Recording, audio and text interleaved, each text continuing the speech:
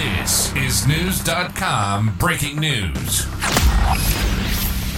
A new report from the U.S. Census found the fastest growing cities in the country are in Texas and Arizona. Georgetown, Texas, outside of Austin, was the fastest growing in the last year, growing by 10.5%. All of the top 10 growing cities were all located in the South, with Tennessee and Florida locations also making the list.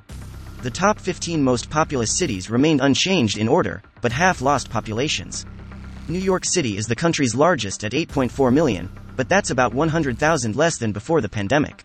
People ditched cities and headed south during the COVID pandemic to escape the density and to live in areas with fewer restrictions, so it should come as no surprise to see the fastest growing communities all south of the Mason-Dixon. Knowledge. Unfiltered. Knewz.com. Knewz.